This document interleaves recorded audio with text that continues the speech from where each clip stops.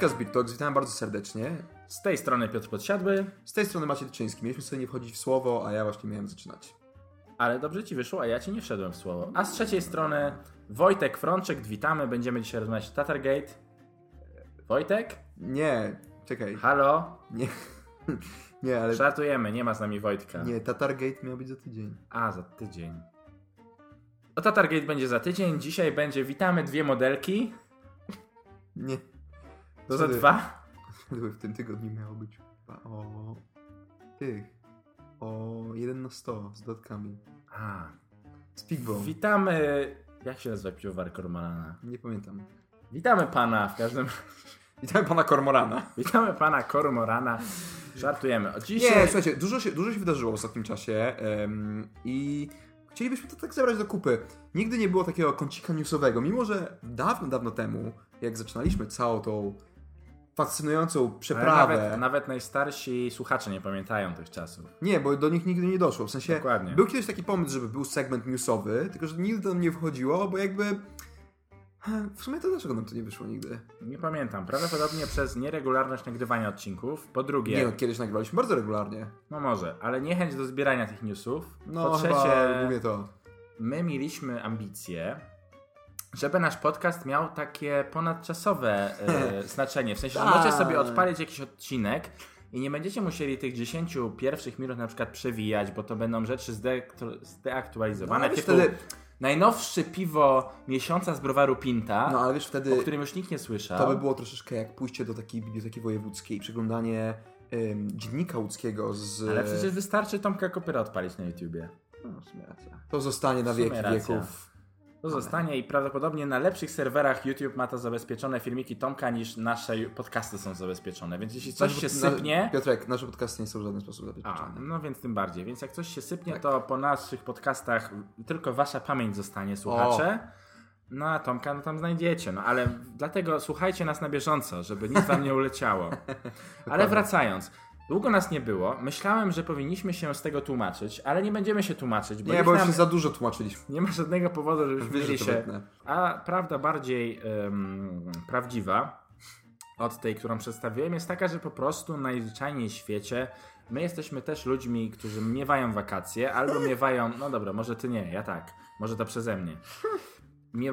Miewamy czasy bardziej zapracowane albo takie, kiedy no jednak nie idzie się naprawdę spotkać i nagrać chociaż te pół godziny w spokoju, ale teraz odwracam stronę medal, odwracam na drugą stronę właśnie z tego powodu ten odcinek, który dzisiaj będziecie słuchać i już słuchacie, na pewno już czujecie tą energię, jaką z niego bije po prostu. Ja byłem tak już nabuzowany, żeby się uzewnętrznić tutaj na łamach.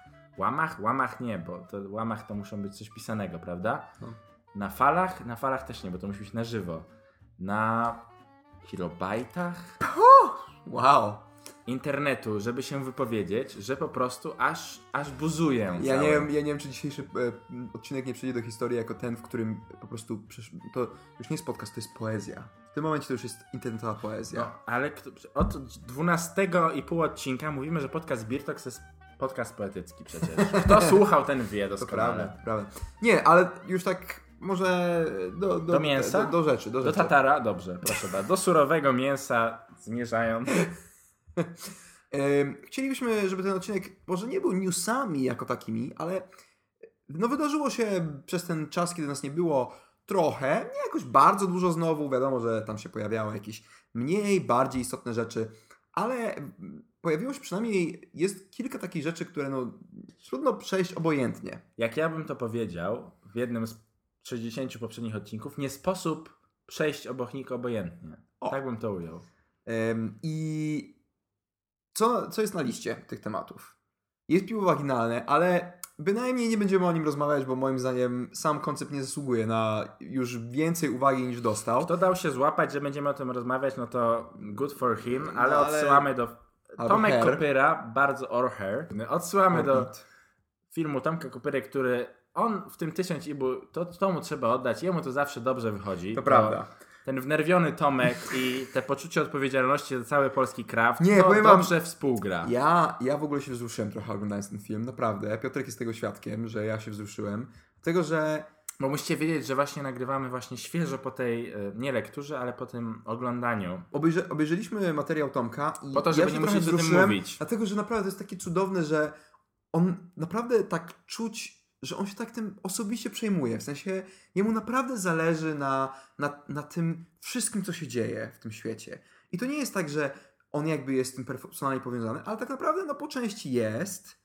I ja Maćkowi powiedziałem, że no, jak ode mnie moje, że tak powiem, dobrobyt i pensja zależała, to ja bym jednak był z tym tak emocjonalnie związany i myślę, że tam tak to działa, no. Maciek No, jednak tutaj może. wierzy w wyższe idee. Nie, mi się wydaje, że to jest po prostu takie emocjonalne przywiązanie i moim zdaniem to jest piękne. I naprawdę ja się trochę tym wzruszyłem, bo kurczę, no to było takie, że on był taki po prostu, taki już po prostu zmęczony tym wszystkim. Szkoda strzępić ryja. Szkoda, że ja co prawda właśnie nagrał 15-minutowy odcinek na ten Po temat. 15 Po minutach. 15 minutach uznam, że szkoda strzelić ryja na ten temat.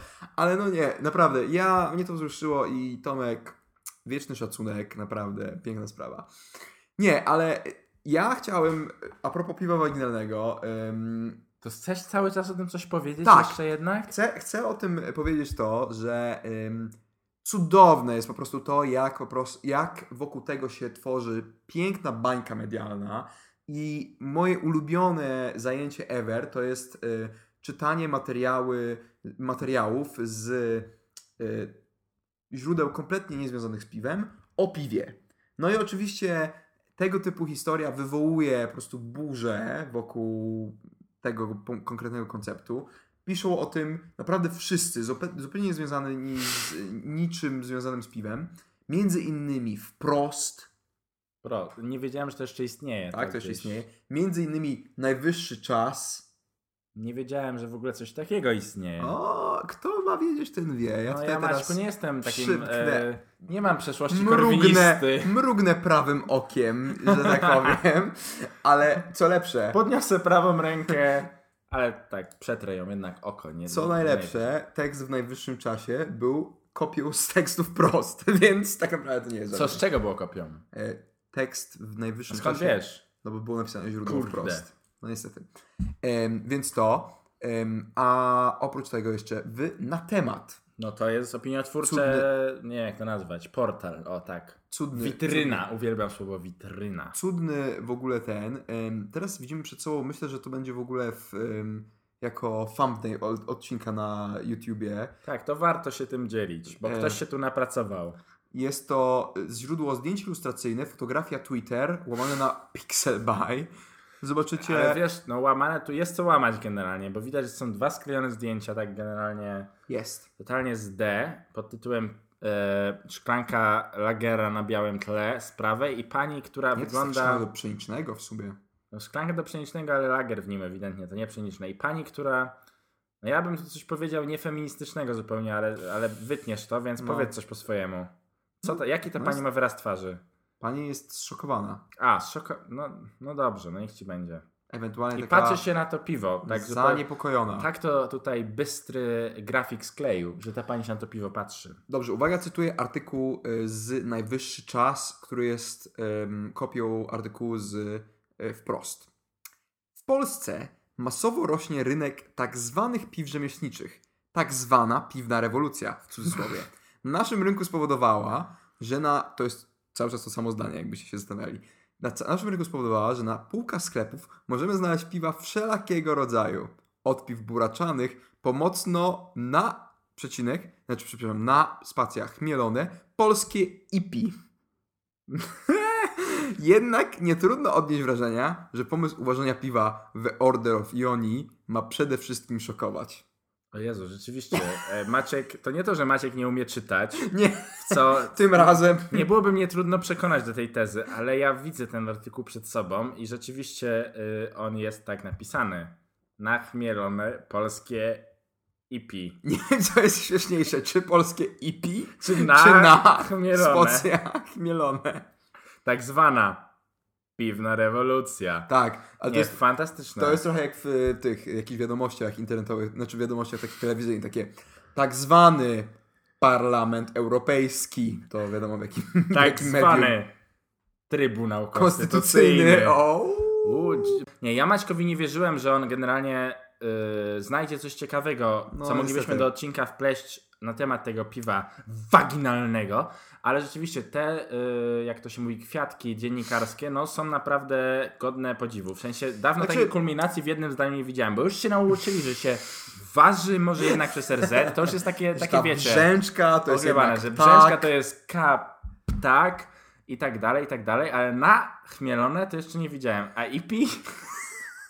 India Pale i co to może być? O co chodzi z jak jest IPI? styl? No nie ma, no. Indie Pale... Nie, inne... Czy Pale IPA, IPI tak by się odmieniało? Jakby uznać, że IPA to jest słowo. A można. Kogo może czego to jest nie właśnie, ma IPI? IPA, może to jest IPI? polskie, kogo co? Nie, ja tu widzę IPI. inaczej, bo nawiązując do piwa innego, co jest IPA. IPA z jedną literą z przodu? Kogo czego nie ma? IPI. IPy. A IPy. Nawet też można jedną literę do przodu No dodać. tak. No to chyba jednak ktoś tutaj coś słabo sprawdził. No mniejsza z tym. Mniejsza. Cudne dla mnie było to, jak to się rozeszło, bo naprawdę napisało do mnie chyba ze 3 znajomych, no którzy jakby wiedzą, że siedzę w temacie. A oni wiedzą, że nie siedzą. Kompletnie nie i takie, co tu się w ogóle, że tak powiem, od pieprza. No, tak czyli było. ty się poczułeś, widzisz jak Tomasz Kopyra za granicą. No nie, bo ja miałem takie XD, No właśnie, bo co ja się już... w ogóle dzieje. Maciek, weźmy do brzegu, bo już za dużo naprawdę robimy im reklamę cały czas przez te kolejne Nie, bo 3,5 minuty. nie użyliśmy nazwy ani Ale czego, wystarczy nie zamierzam wygooglać użyć. i trafić na artykuł w portalu, jak to Słuchaj, się nazywa, najwyższy najwyższy czas i będziesz wiedział, o jakie piwo chodzi. Wiesz, ja się jakoś tym bardzo nie przejmuję, że robimy im reklamę, bo już... No już jakby robiliśmy było tyle tak- reklam już niepłatnych, że jedna niepłatna wystarczy. Nie, ja raczej chciałem powiedzieć, że było tak głośno już o tym, że naprawdę to niczego absolutnie nie zmienia. No i co, kończąc temat, jest jak jest. Powiem tak, nie pijcie, jest dużo lepszych piw kwaśnych No. albo wyprodukowanych przy użyciu bakterii Lactobacillus, których można spróbować, pewnie nawet tańszych, pewnie i na pewno łatwo jej dostępnych, więc nie zabijajcie się, tylko pijcie dobre piwa polskie, kwaśne. Drugi temat. Ważniejszy, bardziej na poważnie, czy Swa- nadal nie? Bardzo świeży. Zobaczymy jeszcze, kiedy ten odcinek wyjdzie, ale mam nadzieję, że nadal będzie Jak świeży. nagrywamy, to jest tak świeży, że nawet ja nie wiem, o co chodzi. Znaczy nie, no wiem, ale chciałem googlać, żeby być bardziej, Nie. jak to powiedzieć, No, kompetentnym, ale Maciek Nie. powiedział, że Maciek mi wszystko powie, więc ja się zdaję na Maćka. I o czym mówimy? O Sfanze Day. Sfanze Day. Chciałem tutaj coś zabłysnąć znajomością belgijskiego, jakby to się powinno wymawiać, ale myślę, że chyba właśnie belgijskiego. tak. No niektórzy mówią belgijskiego, no. Flamandzkiego. Dosłownie, gdy to nagrywamy, to jakieś 17 godzin temu... 27 lipca. Jakiś Bądźmy czas, dzisiaj szczerzy. dosłownie bardzo, bardzo przed chwilą zostało ogłoszone, że w Mikkeller Bar Warsaw będzie jedną z lokacji, kilkudziesięciu chyba nawet na świecie, co nie zmienia faktu, że jest to bardzo elitarne grono, umówmy się. I umówmy się, że jedyny lokal w Polsce. W niektórych Nawet nie musimy się krajach- umawiać, bo tak jest. ja się umawiam z tobą i umowa zostanie Umówieni. dotrzymana. Dobra. Że Sfanze Day będzie w Mikkeller Bar Warsaw. No a co to jest właściwie ten Sfanze Day? No, Maciek, co to jest ten Swansea Day? Nie, no ja wiem, że to jest taki generalnie święto troszeczkę Cantillon. Dla słuchaczy, Tak. którzy są trochę nie za bardzo w temacie, Cantillon, najbardziej renomowany browar ważący w Belgii, Lambiki, i piwa z tego browaru są piwami najbardziej pożądanymi. Polecamy naszą Jeśli serię chodzi o ten belgijską, dużo tam jest o lambikach. Dokładnie, jest tam o Lambikach. Nie ma jeszcze wywiadu z Jeanem Van Roy, Kto wie, może. czyli piwowarem głównym browaru Cantillon, ale niewątpliwie ten wywiad się pojawi, jeśli nie Pierwsze dzisiaj, to za 10 lat. pytanie, jakie mu zadamy, to dlaczego nas olewał przez ostatnie 10 lat? Bo ważył. A. Ale No tak, nie, ale jest tak. Cantillon ma takie święto coroczne, które właśnie nazywa Sfanze Day. I właśnie w zaprzyjaźnionych, jakby takich, można powiedzieć, bardzo prestiżowych z ich punktu widzenia, ale chyba głównie zaprzyjaźnionych miejscach na świecie ma miejsce takie wydarzenie, właśnie Sfanze Day, w którym no, jest polewane specjalne piwo, które ważą jakby specjalnie na to wydarzenie. No i no, nie ma co się oszukiwać, no to piwo jest turbo poszukiwane i turbo ekskluzywne, dlatego że właściwie jest polewane tylko podczas tych wydarzeń. No a dlaczego jest tak unikatowe? No bo no jest można powiedzieć, troszeczkę inne od takiego klasycznego, tradycyjnego podejścia Cantillon, a zwykle jest takim twistem ich tradycyjnego wypustu, no z czymś takim bardzo zaskakującym. Na zasadzie Iris, tak, czyli to piwo, ten lambik chmielony. Lambik chmielony na zimno. Tak, dodatkowo z borówkami i malinami. Proszę bardzo. Okej, no może to nie jest jakaś nie wiadomo jak rewolucyjna rzecz, no, ale ja z punktu widzenia ważenia lambików... Z punktu widzenia Cantillon, to ja myślę, że to jest naprawdę no duża rzecz. Mhm. I podejrzewam, że też smakowo, no to jest no coś, czego naprawdę bardzo dużo ludzi dałoby sobie, może nie rękę, no ale parę palców uciąć. No dokładnie. I w trakcie tego Swansea Day jest to piwo serwowane oczywiście z beczek w tychże wybranych lokalach. Tak. I tutaj Maciek nie przesadzał mówiąc, że na całym świecie, bo rzeczywiście od Australii po Alaskę tak naprawdę to piwo jest serwowane. My gdzieś na tej linii się znajdujemy, powiedzmy z grubsza po środku. No po środku w stronę Alaski bardziej. I szczęśliwie w tym roku będziemy na tej linii w pobliżu się jej znajdować i będziemy mieli okazję przyjechać do Warszawy i tychże piw spróbować. Plus oczywiście przy okazji tego Swansea Day we wszystkich tych lokalach są piwa Cantillon serwowane inne, te takie bardziej standardowe.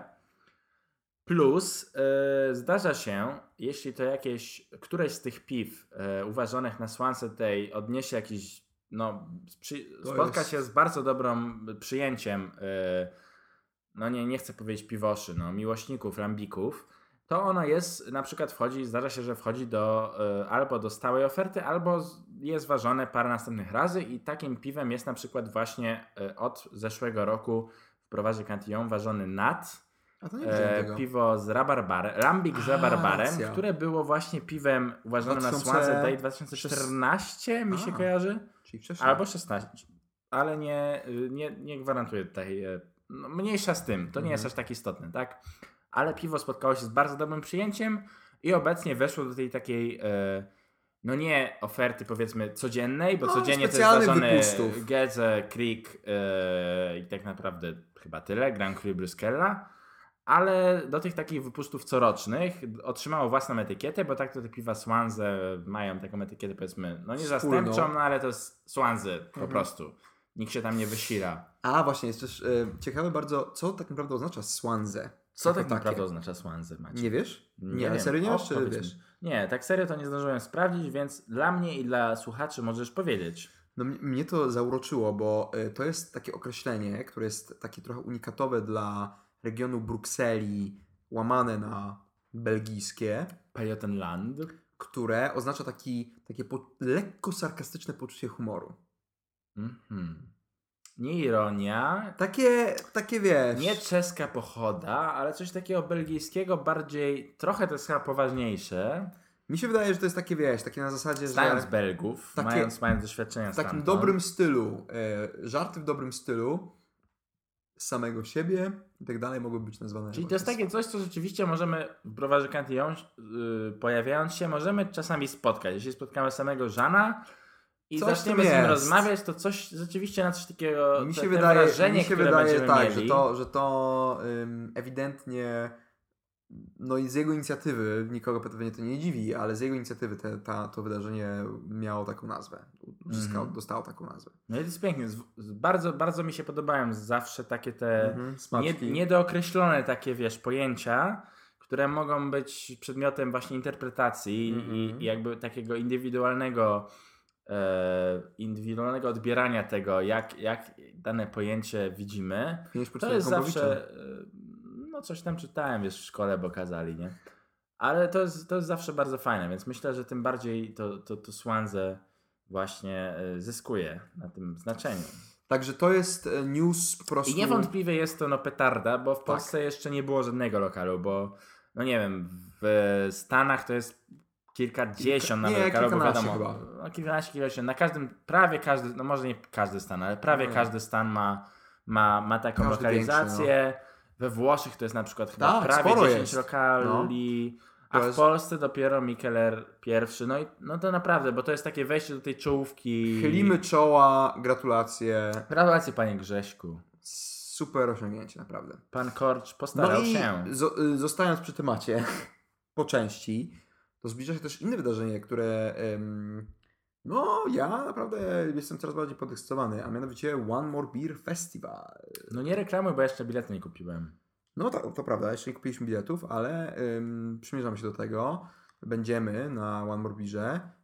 Ty byłeś w zeszłym roku, mnie nie było. Byłem jeden dzień. Jedną sesję nawet. To I było takie jak 1/3 wspominasz? One No doskonale. Poza tym, że potem zamiast w Łodzi obudziłem się w Bydgoszczy, to wszystko było doskonale. I wybór piw był doskonały i cała organizacja była świetna. Kolejek nie było. Może właśnie tu był problem, że kolejek nie było, że piło się zbyt szybko nieco. Ale nie no, śmiejąc się i teraz już będąc po doświadczeniach festiwalu w Antwerpii, Billy's Craft Beer i MBCC, już z nieco większą dozą ostrożności, jeśli chodzi o degustację w trakcie One More Beer podejdę do tego festiwalu. Plus myślę, że wybieramy się większą ekipą w tym roku niż byłem w zeszłym. Więc wszystko jest na dobrej drodze. No festiwal na pewno petarda. Rzeczywiście jak na razie jedyny taki w Polsce w tej formule płacisz raz, pijesz ile chcesz i rzeczywiście tych piw z zagranicy do spróbowania jest no większość tak naprawdę, tak? No już nie mówiąc o tym, że przyjeżdżają takie osoby jak główny miodosytnik Superstition. Dokładnie. Miodosytnik? Miodosytnik. No. I tym podobne osoby. No więc naprawdę super w ogóle. No wydaje mi się, że to jest w tą stronę trzeba iść. Jest bardzo fajne wyczucie w dobrym czasie, żeby rozpocząć taką inicjatywę i wydaje mi się, że to tylko ma ogromny potencjał wzrostu. Tak. Nie masz co szukać. Cały czas ten materiał nie jest sponsorowany, chociażbyśmy bardzo chcieli, ale nie jest. Po prostu czynimy to z czystej miłości do polskiego krawciku i jego sceny festiwalowej. Nie, ale widzisz, to jest też ciekawe, że właśnie pomimo tego, że zostały zaproszone takie naprawdę wielkie tytuły z zagranicy, to jest też fajna reprezentacja z Polski. W sensie cały czas silna reprezentacja, może fajna, to już jest kwestia interpretacji i upodobań, ale jest mocna, tak? W sensie, że jest mocna, taka nie są tylko zagraniczne wiesz. browary. Ciekawe. I to jest fajne, myślę, to jest fajne, bo po pierwsze jakby nie stawiamy się od razu na takiej przegranej pozycji na zasadzie, że wasz ten kraft zagraniczny to jest coś, a my to jesteśmy słabizna. Robimy festiwal zagranicznych browarów w Polsce. Tak, nie będziemy tutaj jakiś rozcieńczali właśnie wagi festiwalu naszymi polskimi browarami, więc nic takiego nie ma miejsca, tylko jest podkreślenie, że nasze piwowarstwo może się na równi z browarami zagranicznymi wystawiać, a po drugie tymże browarom dajemy możliwość nawiązania kontaktów chociażby, co owocuje czasami kooperacjami. 100%. A jeśli nie tylko kooperacjami, to po prostu wymienieniem doświadczeń i na przykład po prostu ważeniem ciekawych piw, zastosowaniem nowych metod i tak dalej. Więc to jest jak najbardziej pożyteczne. No chyba to tak, to te główne dwie zalety bym wymienił tego podejścia.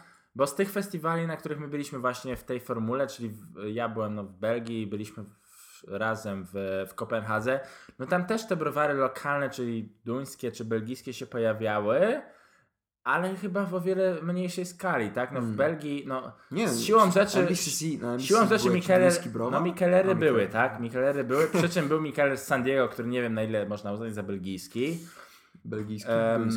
Duński, przepraszam. Natomiast duńskich browarów nie było za dużo, nie? Więc to jest fajne, to jest dobre bardzo podejście, nie? Nad wyborem tych browarów, mówię, to już tutaj można dyskutować, można szaty drzeć, natomiast każdy będzie zawsze miał jakieś tam inne zdanie na ten temat, kto tam się powinien tak naprawdę wystawić, ale sam fakt, że jakby te proporcje są jakie są, jest jak najbardziej moim zdaniem pozytywny, nie? I każdy z tych browarów, które się polskich wystawiają, ma motywację, żeby uważać naprawdę coś fajnego, nie? Żeby nie było wstydu przed tymi browarami z zagranicy, które przyjadą. To nie jest kurde jakiś tam festiwal, że tam musimy się...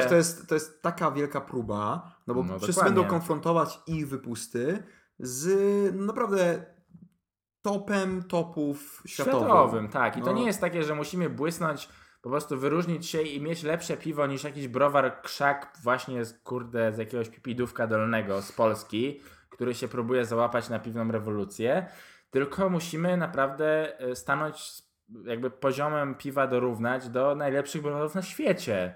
No i to jest jakby i motywujące i po prostu jakby wzmaga kreatywność, prawda? No 100%. i na pewno to jest pozytywne, no bo widać zresztą, że browary się starają, każdy praktycznie z tego co ja pamiętam jakieś piwo specjalnie na ten One More Beer się starał uważać. Myślę, że będzie taki w tym roku, więc to jest jak najbardziej pozytywne zjawisko po prostu i pozytywna tutaj animacja, tak byśmy to nazwali w takim all-inclusive języku mówiąc właśnie animacja ze strony Grześka i innych współorganizatorów, właśnie pracowni piwa chociażby.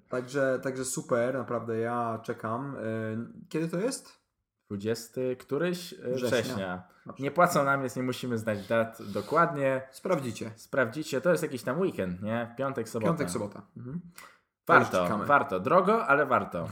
Znaczy w porównaniu do innych festiwali tego typu w Europie nie drogo, normalnie albo nawet trochę taniej, więc no mówię. Też właśnie ciekawe jest to, ile przyciągnie gości z zagranicy na przykład. Gości z zagranicy? No, w sensie takich nie, że zaproszonych przez piwowarów i tak dalej, tylko takich czystych uczestników. Typu tam może z Czech, Słowacji, może z Ukrainy. Może. Nie wiem, w zeszłym roku nie było chyba tak dużo. Znaczy nie obiło mi się. Może właśnie... Zobaczymy, jest na co czekać w takim razie. Sesji będą 3, jeśli dobrze kojarzę. Dobre myślę rozwiązanie, w sensie z punktu widzenia właśnie zdolności. Czy 4? Wydaje mi się 3. 1 piątkowa wieczorna i 2 sobotnie. Więc takie zdroworozsądkowe podejście. No i cóż, no do zobaczenia tam. Czekamy. Także... No tyle się chyba mniej więcej wydarzyło z takich rzeczy, które nam przykuły mocną uwagę. Czy coś jeszcze chciałeś dodać z takich jakichś bieżących? Nie. Sprawy bieżące. Nie, proszę, otwieram posiedzenie. Ja z różnymi posiedzeniami mam za dużo wspólnego właśnie, żeby wnioski wolne jeszcze tutaj składać i inne kwestie dotyczące posiedzeń, zatem już się wstrzymam od głosu.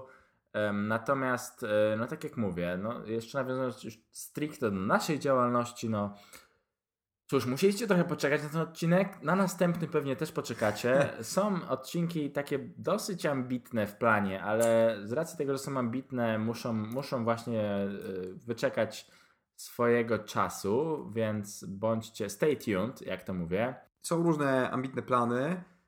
Z ich wykonaniem bywa różnie, ale staramy się, robimy pewne kroki w tym kierunku. Tak. Jak będzie, tak będzie. Dla nas jest to czas wakacyjny. Myślę, że we wrześniu możecie się spodziewać trochę powrotów. Jak ty przeżyjesz w ogóle taki rok, że nie będziesz miał wakacji?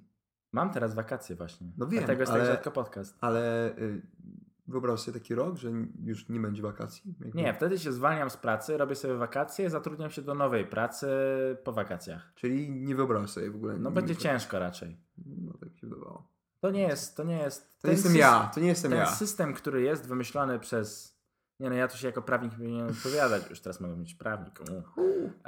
Ale nie podoba mi się, więc zobaczymy, jak to będzie działać. Czyli generalnie umowa, jak jest podpisana, to jest na tak 9-10 miesięcy, tak? Tak. Na czas nieokreślony to jest 9 miesięcy do wakacji. Okej. Nawiązując, we wrześniu ja będę w Warszawie, więc będzie mnie można częściej spotkać w Michael Bar Warsaw. Więc może i Maćka będzie można tam spotkać, bo go pewnie zaproszę. Myślę, że nie, ale myślę, że jednak tak, więc zobaczymy. Koncepcji różnych na odcinki mamy sporo, więc zobaczymy, jak to dalej się będzie dziać. Tymczasem, żeby się niejako odwdzięczyć, a niejako polecić, myślę, że możemy z czystym sumieniem polecić podcast Alchemia. No zdecydowanie. Bo jest to jeden z nielicznych. Jeden z 2 podcastów, które jednak regularnie, umówmy się, że my też regularnie nagrywamy. Jeden z 2 podcastów, którzy regularnie nagrywają i bardzo fajnie to robią, więc polecamy bodajże dzisiaj, czyli tego dnia, kiedy nagrywamy podcast, chyba 13 odcinek wyszedł, taki szczęśliwy, dla mnie szczęśliwy, 13 też szczęśliwa, więc polecamy serdecznie. A bądźcie cały czas, że tak powiem, na Facebooku i na YouTubie wyczuleni na nasze odcinki, bo z nami to nigdy nic nie wiadomo. Może nam coś strzelić do głowy i będzie coś fajnego. Coś do łba. Okej, to kończymy kącikiem piwnym. Dżingiel. Pijemy. Dzisiaj pijemy piwo z browaru The Brewery. czyli browaru z Kalifornii. United States, California, Orange County, California. Piwo jest z dystrybucji polskiej, czyli ktoś z was mógł je pić. To nie jest takie, że sobie o nim opowiemy i będziecie mogli tylko sobie wygooglać. Piwo się nazywa So Happens It's Tuesday. Mimo, że wcale nie jest wtorek. Wcale nie jest wtorek. To jest kłamstwo. It's Thursday, but piwo jest So Happens It's Tuesday. I jest to Imperial Stout Aged in Bourbon Barrels, czyli no bardziej typowo się tego opisać nie da w przypadku Risa. Ris Bourbon Barrel Aged. 14,6 alkoholu. No to tyle bym mu nie dał, widzisz. Mówiłeś, że cię szczypie troszeczkę i jest ten alkohol agresywny. No ono jest agresywne, tak jak zwykle te risy z brewery, ale 14,6 to jest Nie, to im sporo. trzeba oddać szacuneczek. Bo rzeczywiście te ich risy i tutaj taka teoria się w takim naszym łódzkim, powiedzmy, środowisku biegów pojawiła, że oni generalnie wlewają do wszystkich butelek to coś samo. podobnego, bo zarówno Black Tuesday, czyli ten ich taki sztandarowy ris i ich te barley wine smakują kurczę podobnie. I te Black Tuesday smakuje jak barley wine, no nie? To piwo, czy ono ma nuty barley wine'owe? Maciek, co byś na ten temat powiedział? Nie, raczej... No trochę ma takie suszone owoce troszeczkę, ale jednak te nuty risowe są dominujące. Nie, no risowe bym powiedział bardziej. No ono nie jest bardzo słodkie, powiedziałbym tak. Ale też nie jest wytrawne. Nie jest wytrawne. Nie jest wytrawne, ale nie jest bardzo słodkie. Ono jest dla mnie dosyć agresywne. Właśnie nie jest dla mnie, czy to jest ten alkohol, po części pewnie tak. No kurde, 14% to jest... No robi swoje, tak. Ryje beret. Robi swoje, więc wydaje mi się, że tutaj ta taka agresja z niego pijąca to jest to. No plus jest dość goryczkowe, mocno palone, moim zdaniem. Ale koniec końców pije się je dosyć przyjemnie. W sensie to nie jest zdecydowanie taki likier. To jest zdecydowanie bardziej takie z zębami piwo. Tak, w sensie my tu mamy butelkę z 0,75 do wypicia na dwóch. Co słychać? Co słychać i nie widać, ale to się przyjemnie pije. W sensie tak. Tutaj nie ma żadnej takiej ani degustacyjnej, wybitnie, jak to powiedzieć, potrzeby, żeby to tak sączyć, ani to nie jest uciążliwe, a jednocześnie się pije naprawdę przyjemnie i to mu trzeba oddać, tak? Że to jest taki ris wagi ciężkiej, a się pije bardzo przyjemnie, więc rzeczywiście nie, jest dość agresywny, ale no pewnie istnieje tam te wszystkie, no niedużo brakuje, nie? Do tej super ciężkiej. Także ogólnie, jak na to, zwłaszcza, że to było do dostania powiedzmy w Polsce dosyć łatwo, tak to skwituje dosyć ogólnikowo, to polecamy jak najbardziej. The Brewery zawodów to od nich nie ma, nie? Są takie raczej, że nie jest wybitnie, że nie wyrywa z butów, ale zawodów nie ma i z tym piwem jest solidnie, bardzo przyjemny, bardzo przyjemny ris. Niczym jakby tutaj mi się szczególnie w pamięć może nie zapiszę jakimiś niesamowitymi nutami, ale się super go przyjemnie piło. I tak chyba powinno być z niektórymi risami. Tak powinno być, tak trzeba żyć. So, greetings from California. Orange County. Dobra, to kończymy na dzisiaj. Do usłyszenia następnym razem. Cześć.